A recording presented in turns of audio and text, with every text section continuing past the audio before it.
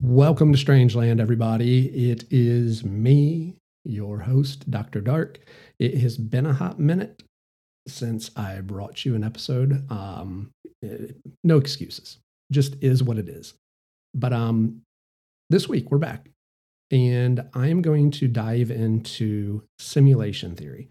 Now, before anybody gets all in a tizzy, I understand that simulation theory isn't a full blown conspiracy theory. I think it kind of is, but a lot of people don't. And that's fine. I think that, it at a minimum, that it falls within the pantheon of conspiracy theories, that it falls underneath under the umbrella that is conspiracy theories. So let's get into this.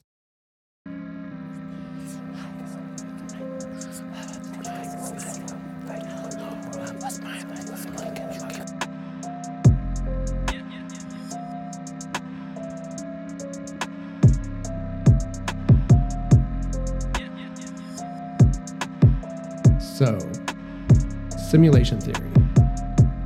Actually, before I get into that, Happy New Year, everybody. Happy New Year. 2023 is, 4 days old at this point. Pretty boring so far compared to the last few years. Aside from our Congress being a hot mess right now and, Republicans can't figuring out who they want to nominate as the Speaker of the House, but I digress. So simulation theory. What it is, if you don't know, is a theory that has been around for a little while, and it attests that we are living in a simulation. When I say we, I mean, the human race. That we are not actually here, that we are living out a simulation. Now, who is running this simulation? Don't know. But the easiest comparison, and one that's probably, at the front of your minds right now, is the Matrix. And that's exactly what it is. That's what this theory is that we aren't actually here. Are our bodies somewhere? Is it just our brains? Is it just our consciousness that's hooked up somewhere? And that we are being played out like a video game. Maybe we don't exist at all.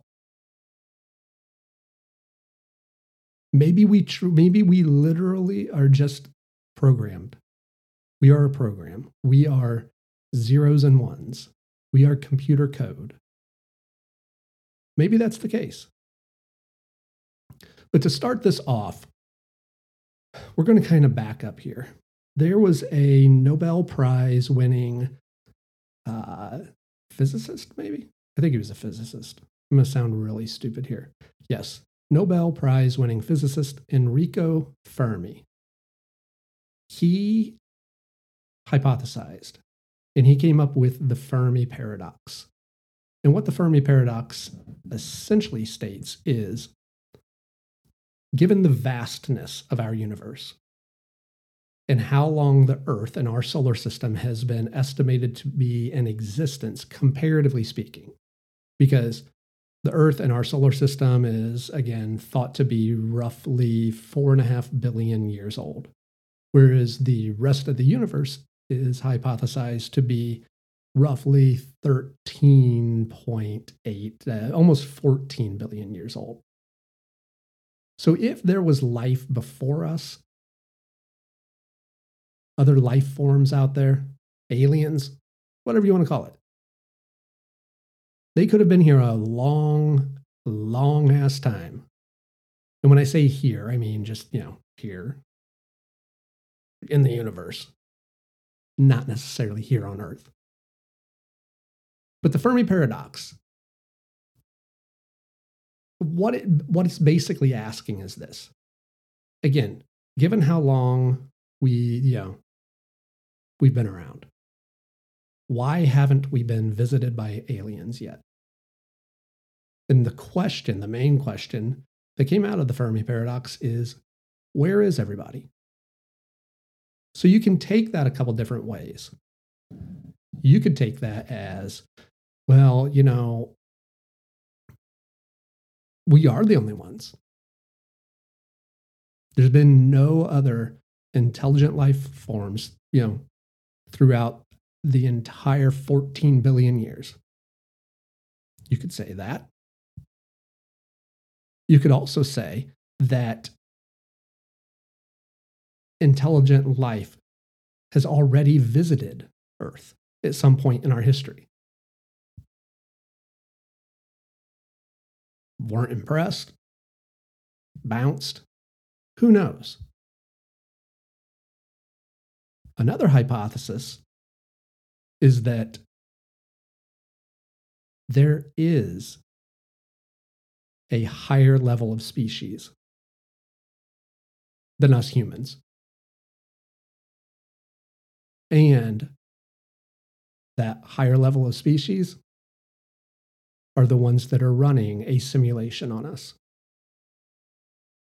Again, purely a hypothesis. But that all leads into what is called the Drake equation. Again, another noted physicist, Frank Drake.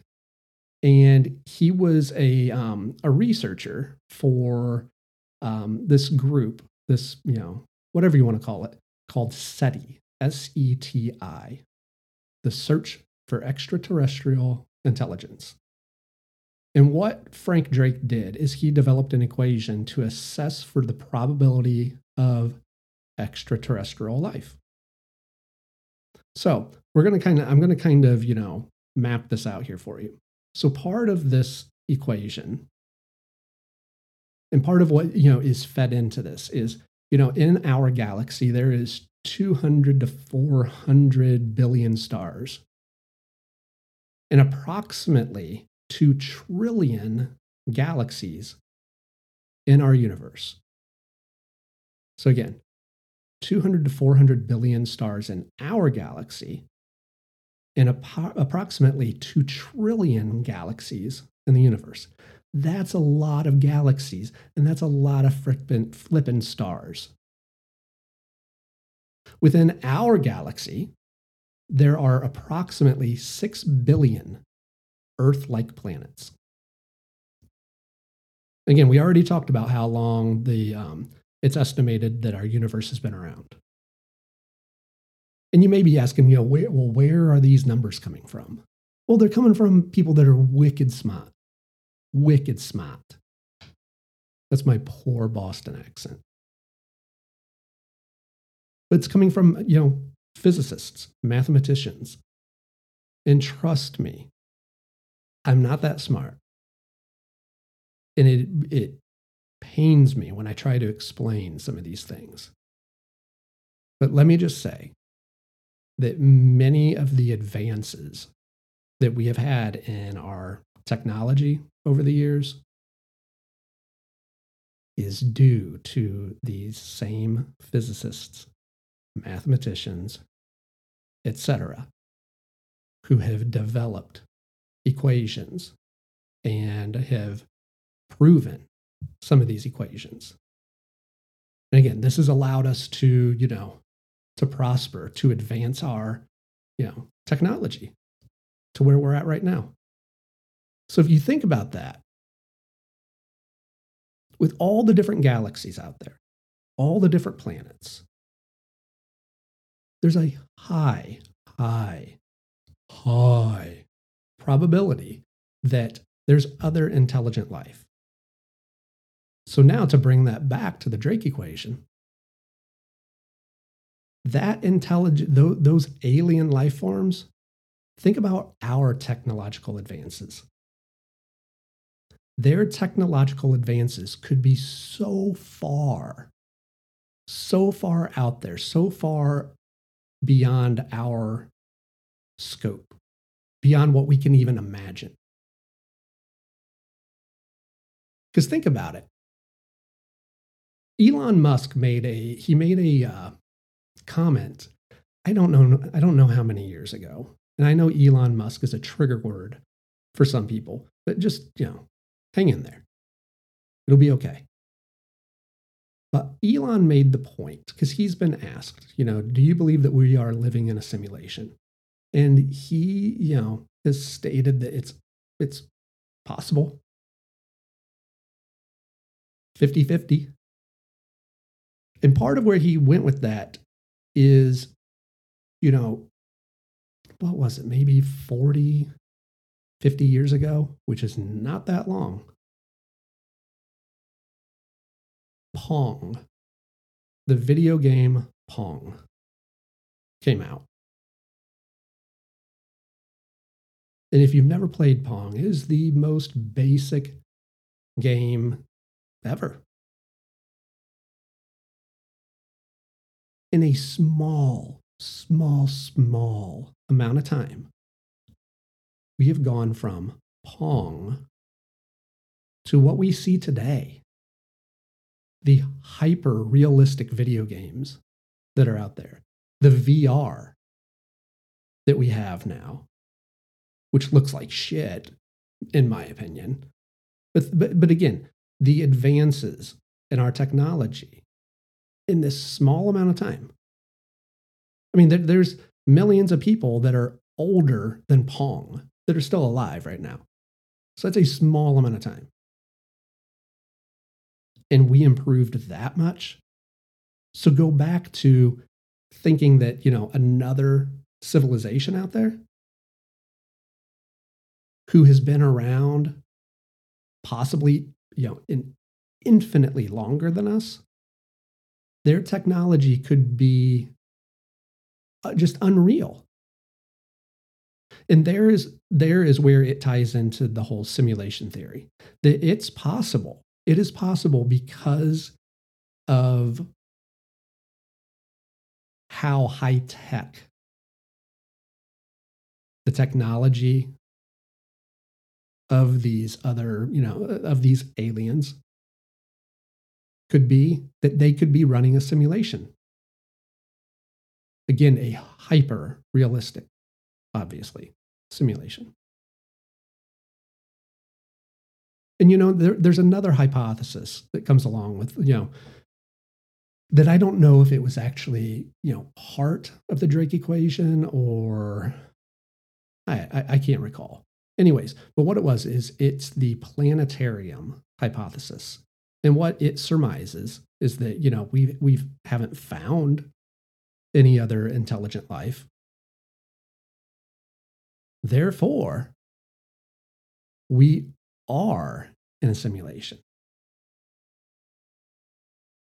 And this is definitive per this hypothesis that we haven't found any other life out there because that other life forms are running us. They fabricated us. Our perceptions of reality in this hypothesis our perceptions of reality would be built in real time, on demand, rather than there being like an existing world. So for the video game people out there, imagine like Minecraft or just an open world game, Grand Theft Auto on a different scale. So imagine that you're a character in Minecraft. You have no idea how big the world that you live in. You have no idea how big it is. Now imagine that world is the entirety of the world is not all there. It's not always there. It is actually being built in real time on demand. So as that character in Minecraft or as that character in Grand Theft Auto, as they are progressing throughout the world, the world, the buildings, the other people, everything is being built in real time and on demand to cater individually to those respective characters. Mind blown. There's a gentleman by the name of Nick Bostrom. Nick Bostrom, he was an Oxford professor, I believe. And back in 2003, he wrote a paper or a thesis or whatever you want to call it. And he was arguing, he was discussing simulation theory. And so what his argument showed was that at least one of the following propositions is true. So we'll go through them here. Number one, the human species is very likely to go extinct before reaching a post-human stage.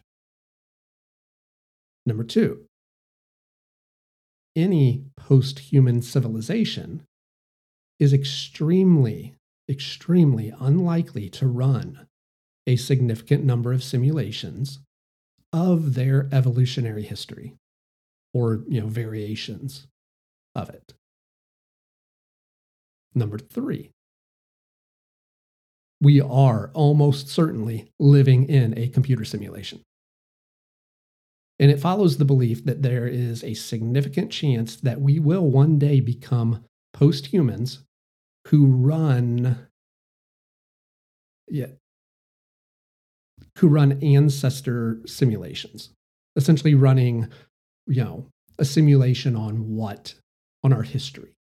So going backwards.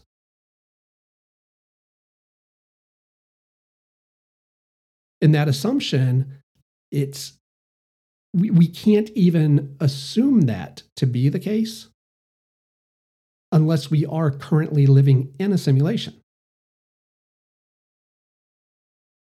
And there's a number of other consequences of this result that he discusses. Glitches. Glitches in the matrix versus the normal, frailties of our minds.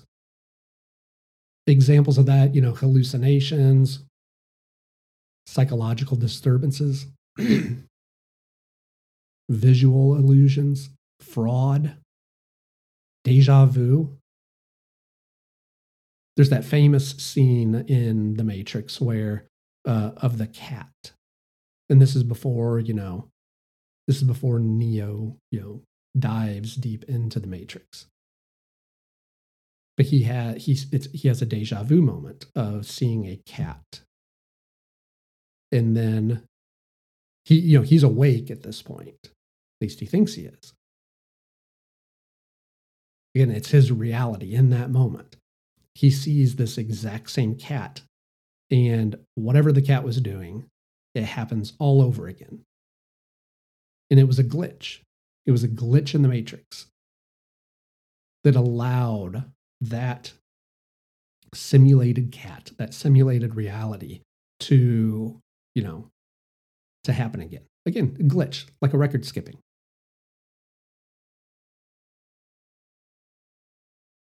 This is no more or no less plausible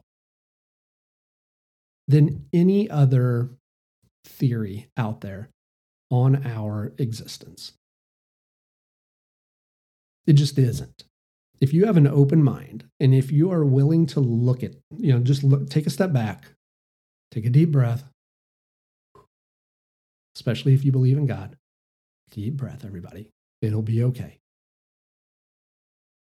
But take a step back, look at it objectively. Christians are told, there's this omnipotent, all-powerful, omniscient God, the Christian God that created everything. And what proof do we have of that? A book. Again, proof. I'm using the term proof very loosely here. But we have a book that has been, written, rewritten, reinterpreted. Shit's been added to it. Shit's been taken away. People have, the apostles or, the book of whatever, Mark, John, whatever. Some of those are, thought to have just been complete fabrications. So you have that. You have simulation theory. Again, we don't have any hard, solid evidence that this is true.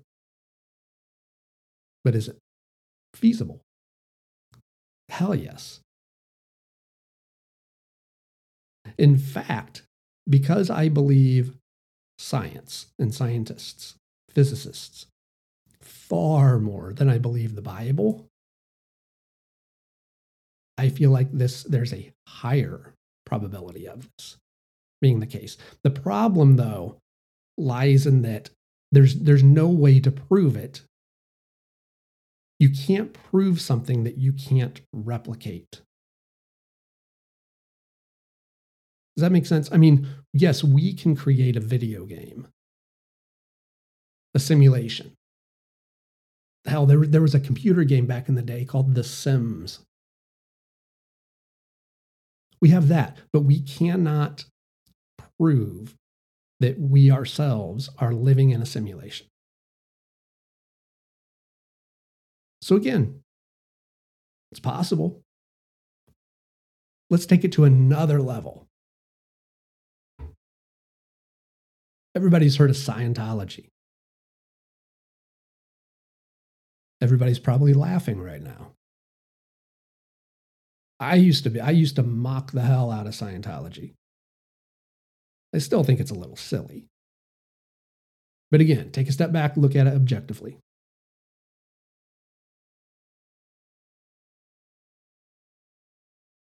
L. Ron Hubbard, the founder of Scientology, states that we are, that we are here, that there's little things called, I think it's thetans, whatever. He has this whole entire batshit crazy belief system, religion.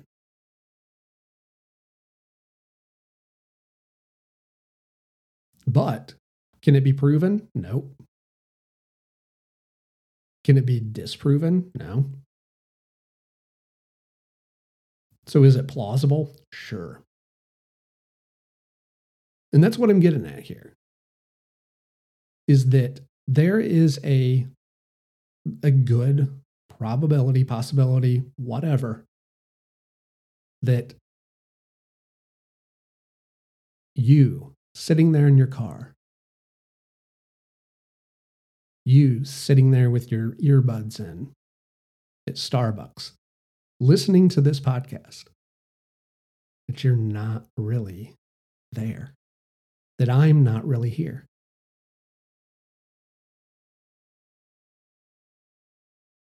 Does any of this matter? No. None of it matters, because once I'm done recording, I'm still going to shut it off. I'm still going to, go about the rest of my day. Whether this is a simulation or not has no bearing on that. Because again, can't prove it, can't disprove it. It just is what it is.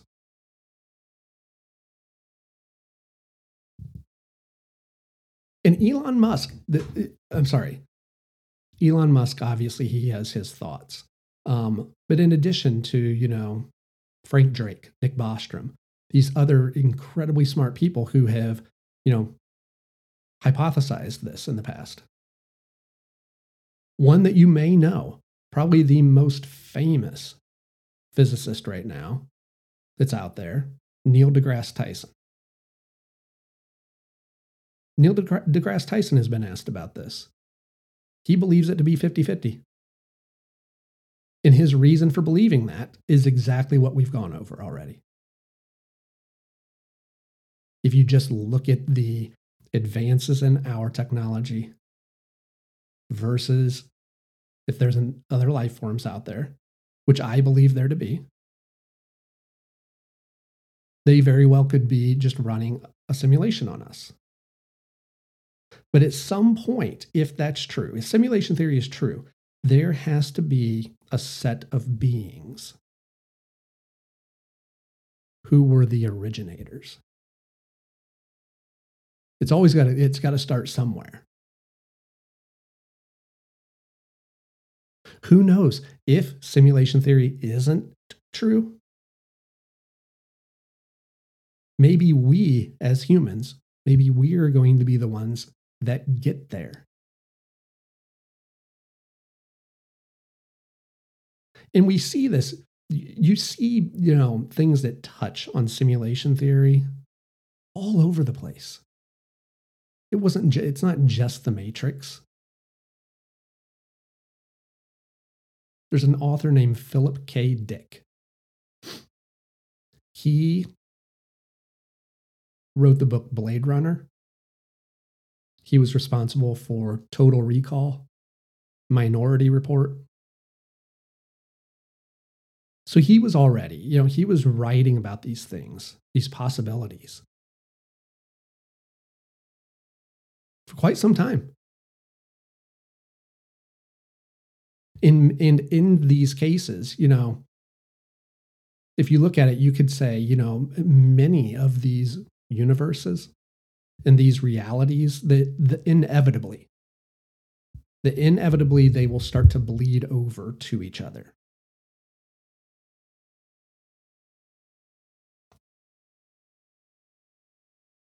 So not just like the deja vu thing that I brought up, but a true bleeding over.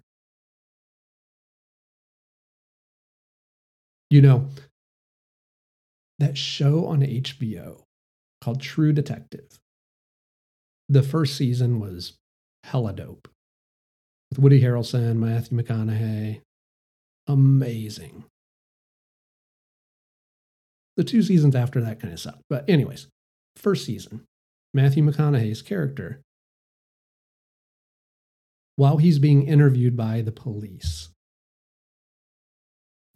because they time jump in that show.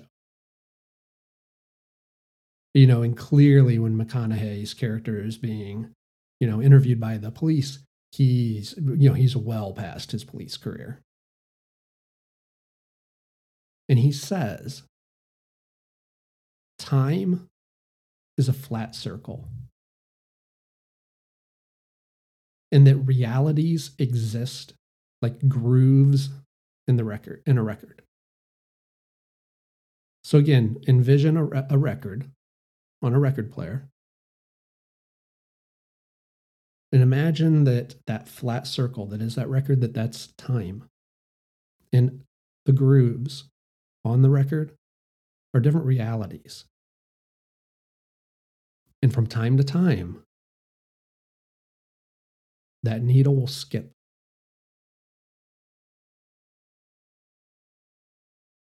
The needle will jump.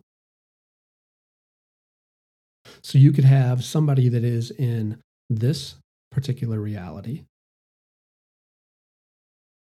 who jumps into another reality and isn't always aware that they're doing this. And this does tie into simulation theory. So again, bear with me here, because what this boils down to is quantum physics. Modern quantum physics supports the idea of multiple universes existing. If we can assume, which shouldn't be a stretch, if we can assume that any of these, other universes, again, we're going back here, has more advanced technology than we do, we can assume that they can simulate an entire universe from the start. For example, literally from the start, stars, planetary systems, etc., and watch it grow on an evolutionary level. Much as we do with, simulating weather and galaxies with our current technology. And once that happens, the number of fake universes will outnumber the real ones, as Nick Bostrom hypothesized. And to what goes along with quantum in the realm of quantum physics is something called quantum jumping. Did you ever see, if you're an 80s kid, I think it was the 80s, might have been the 90s, the show Quantum Leap with Scott Bakula? I believe that they did a remake of Quantum Leap. I haven't seen it. It's probably dog shit, but that's beside the point.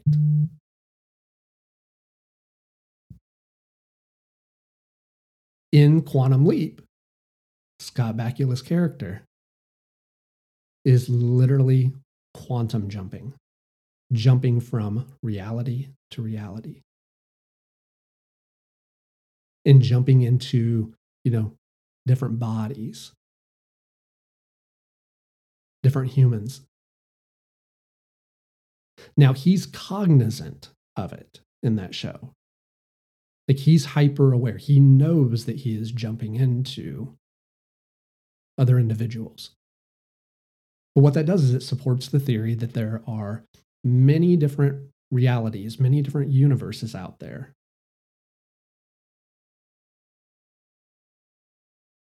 And that,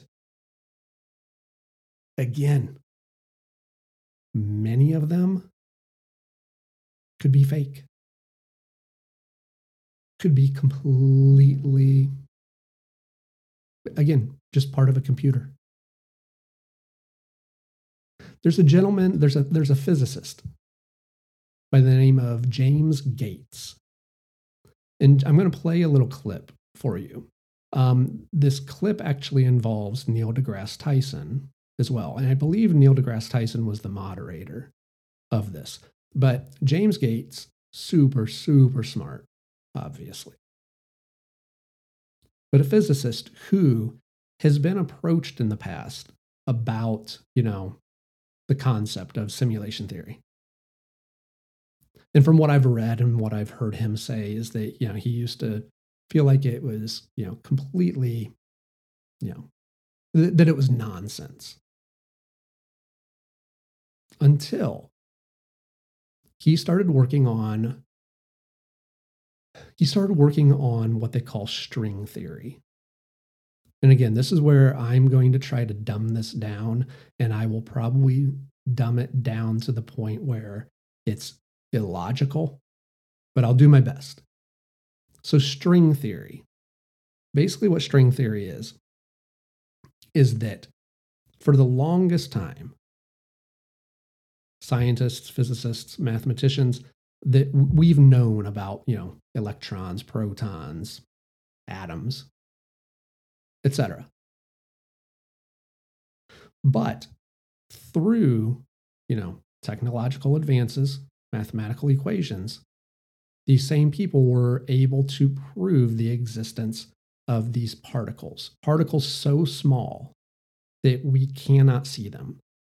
Because in order for us to see something, in order for me to see this mic that I'm sitting in front of right now, I have to have light that is coming from wherever and bouncing off of this microphone and reflecting back towards me. And then my brain is interpreting that and I see the microphone. Well, what they found is that there are smaller particles. There's particles called quarks, bosons. I think the other one's called like lepons. Again, could be screwing that up. And so for a long time, they, felt that those particles were what make up our existence, our universe. And they're so small that light cannot, hit them. That light just passes through them. But then as they did more studies, as they did more, develop more equations. What made some of this fall apart is the concept of gravity. So Einstein's theory of, relativity, what it boils down to is that space-time, that it can be bent, that it can like fold, almost like watching like a wave, or watching like a waterbed. I know I'm dating myself here.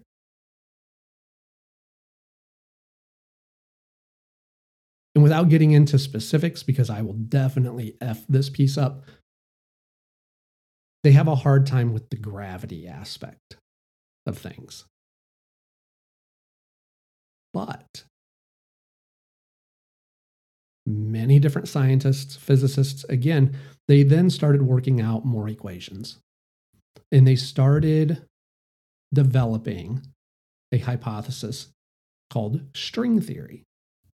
And what string theory basically is that instead of individual particles that we touched on a few minutes ago, like the bosons, etc., the quarks, that instead of individual particles, there's actually strings.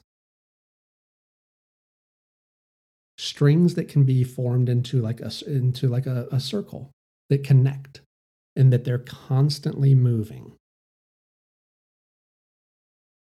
And when they're moving around, they're creating vibrations. And those vibrations are creating our existence. That they all have different frequencies. You following me here? So anyways, James Gates, he was part of, researching string theory. And he started working on a theory called supersymmetry or super string theory. And I want you to hear this clip here because it is fascinating. The clip is fairly short, so I'll just shut up for a minute and play this for you. March 7th. Well, partly it's taken to these very strange images that are behind your head right now. These are pictures of equations. I've been, for the last 15 years, trying to answer the kinds of questions that my colleagues have been raising. And what I've come to understand is that there are these incredible pictures that contain all the information of a set of equations that are related to string theory. And it's even more bizarre than that, because when you then try to understand these pictures, you find out that buried in them are computer codes just like the type that you find in a browser when you go surf the web. And so I'm left with the puzzle of trying to figure out whether I live in the Matrix or not. Wait, you're blowing my mind at this moment. So you're saying, are you saying your attempt to understand the fundamental operations of nature leads you to a set of equations that are indistinguishable from the equations that drive search engines and browsers on our computers? That is correct. So wait, I have to just be silent for a minute here. So you're saying as you dig deeper, you find computer code writ in the fabric of the cosmos? Into the equations that we want to use to describe the cosmos, yes. Computer code. Computer code, strings of bits of ones and zeros. It's not just sort of resembles computer code. You're saying it is computer code. It's not even just is computer code. It's a special kind of computer code that was invented by a scientist named Claude Shannon in the 1940s. That's what we find very, very deeply inside the equations that occur in string theory and in general in systems that we could say are supersymmetric. Okay.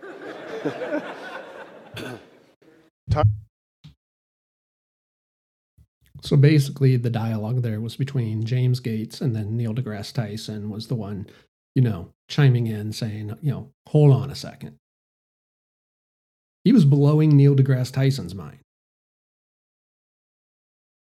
But if you strip away all of the, high intellect speak there,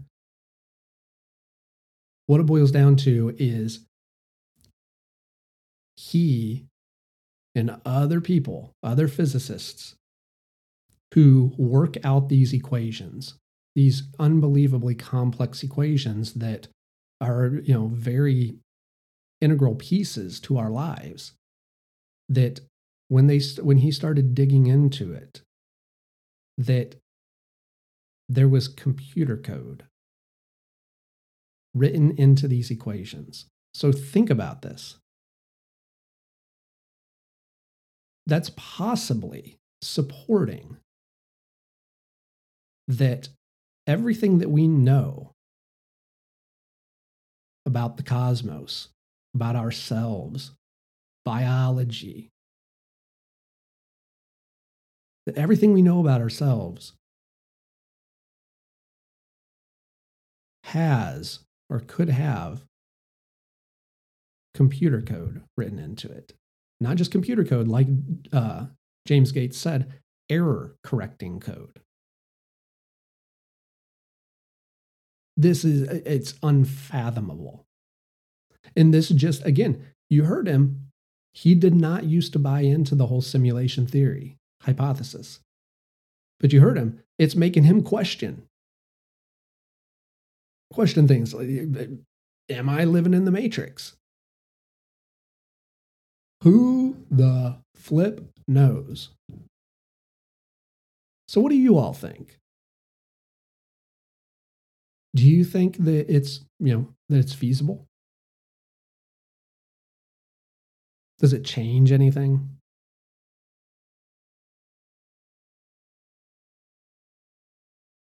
Will it change your thought processes going forward? Because what I'm doing with this podcast is I'm not trying to convert people into believing certain conspiracy theories. I'm not. What I'm trying to do is present the argument for some of these, theories.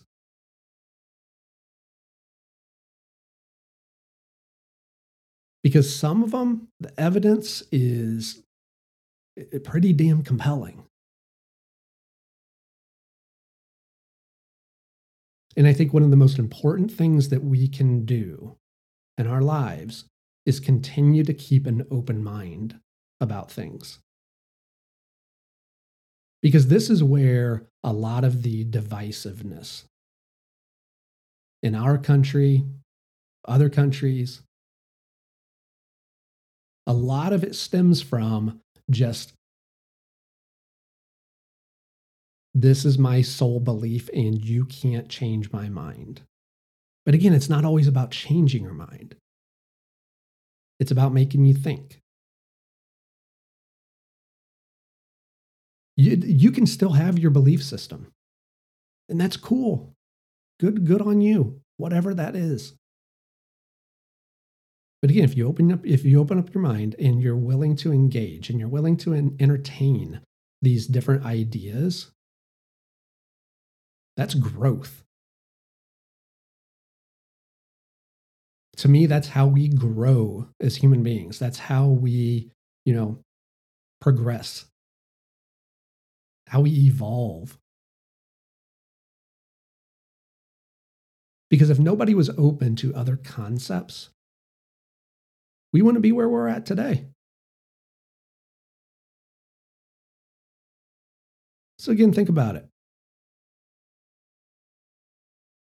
Oh, the other thing before I let you go, the other thing I meant to touch on this. This also, could kind of help explain the whole Mandela effect. And again, if you don't recall what the Mandela effect is, it seems to have really, gotten hot, taken hold over the past couple of years. Like right when the pandemic hit. And the Mandela effect basically states, not states, it shows things, items that a huge percentage of the population believes that they'll swear on their own lives that they remember something a certain way. But now, when it's presented to them, it's not the same. Something's off. And the reason it's called the Mandela effect is because many, many people will swear that Nelson Mandela, that he actually passed away while he was imprisoned. But everything that you see now is the opposite. That he didn't die while he was imprisoned, that he was released, that he got out. And again, it's not that everybody is believing that. It's that a large percentage of people are believing that this was the case. And now you're telling me that that's not the case. Something's fishy. So anyways, I digress. And I'd like to read a quote there's a fantastic book called The Restaurant at the End of the Universe by an author, Douglas Adams. Douglas Adams wrote The Hitchhiker's Guide to the Galaxy. And The Restaurant at the End of the Universe was part of, a series of books that tied into The Hitchhiker's Guide to the Galaxy. And a quote out of this is this: "There is a theory which states that if ever anyone discovers exactly what the universe is for and why it is here, it will instantly disappear and be replaced by something even more bizarre and inexplicable. There's another theory which states that this has already happened." End quote. Well, that's about all I got for you. Again, off topic. Our Congress is an absolute shit show. It seems like it's crumbling from within. Maybe that's what we need. I don't know. But again, think about this. Hit me up. Social media, just, search for Welcome to Strangeland Podcast. Email me, welcome to Strangeland Podcast @outlook.com. Let me know. Let me know what you think. But until then, holla.